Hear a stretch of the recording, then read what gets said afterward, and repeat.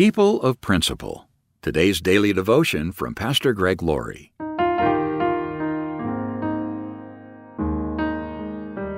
Our scripture reading today is from Daniel chapter 1, verse 15.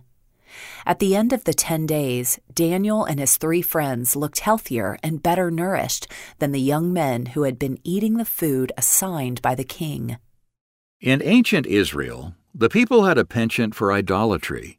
They turned to false gods again and again. So God raised up prophets to warn them, but they ignored God's warnings. As a result, God's judgment came.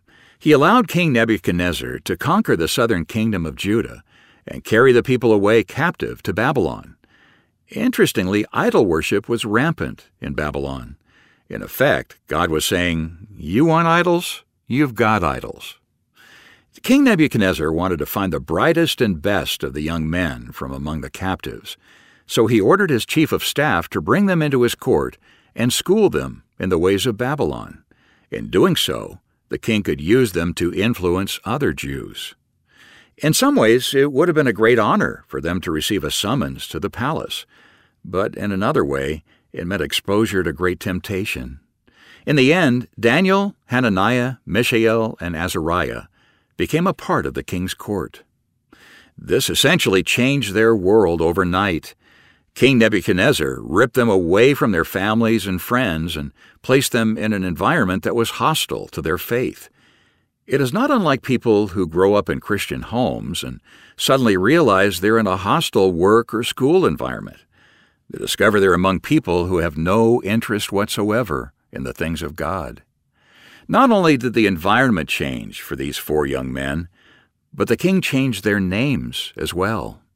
Daniel's name, for instance, meant "God is my judge," but his new name, Belteshazzar, was attached to a false god, Bel.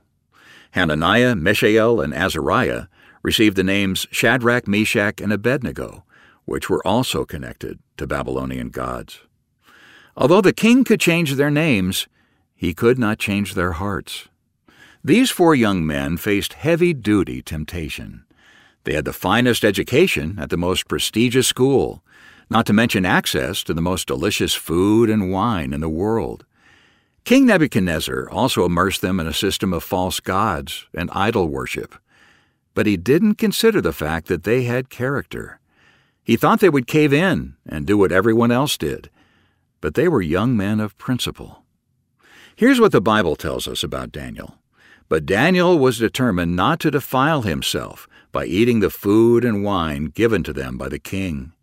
He asked the chief of staff for permission not to eat these unacceptable foods. We don't know exactly why Daniel refused to eat from the king's table.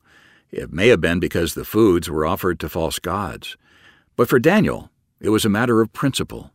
He didn't want to do anything that would hinder his fellowship with God. Daniel and his friends could have compromised very easily.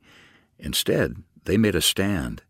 And by standing their ground in a seemingly small area, it enabled them to stand their ground in a much larger area later in life.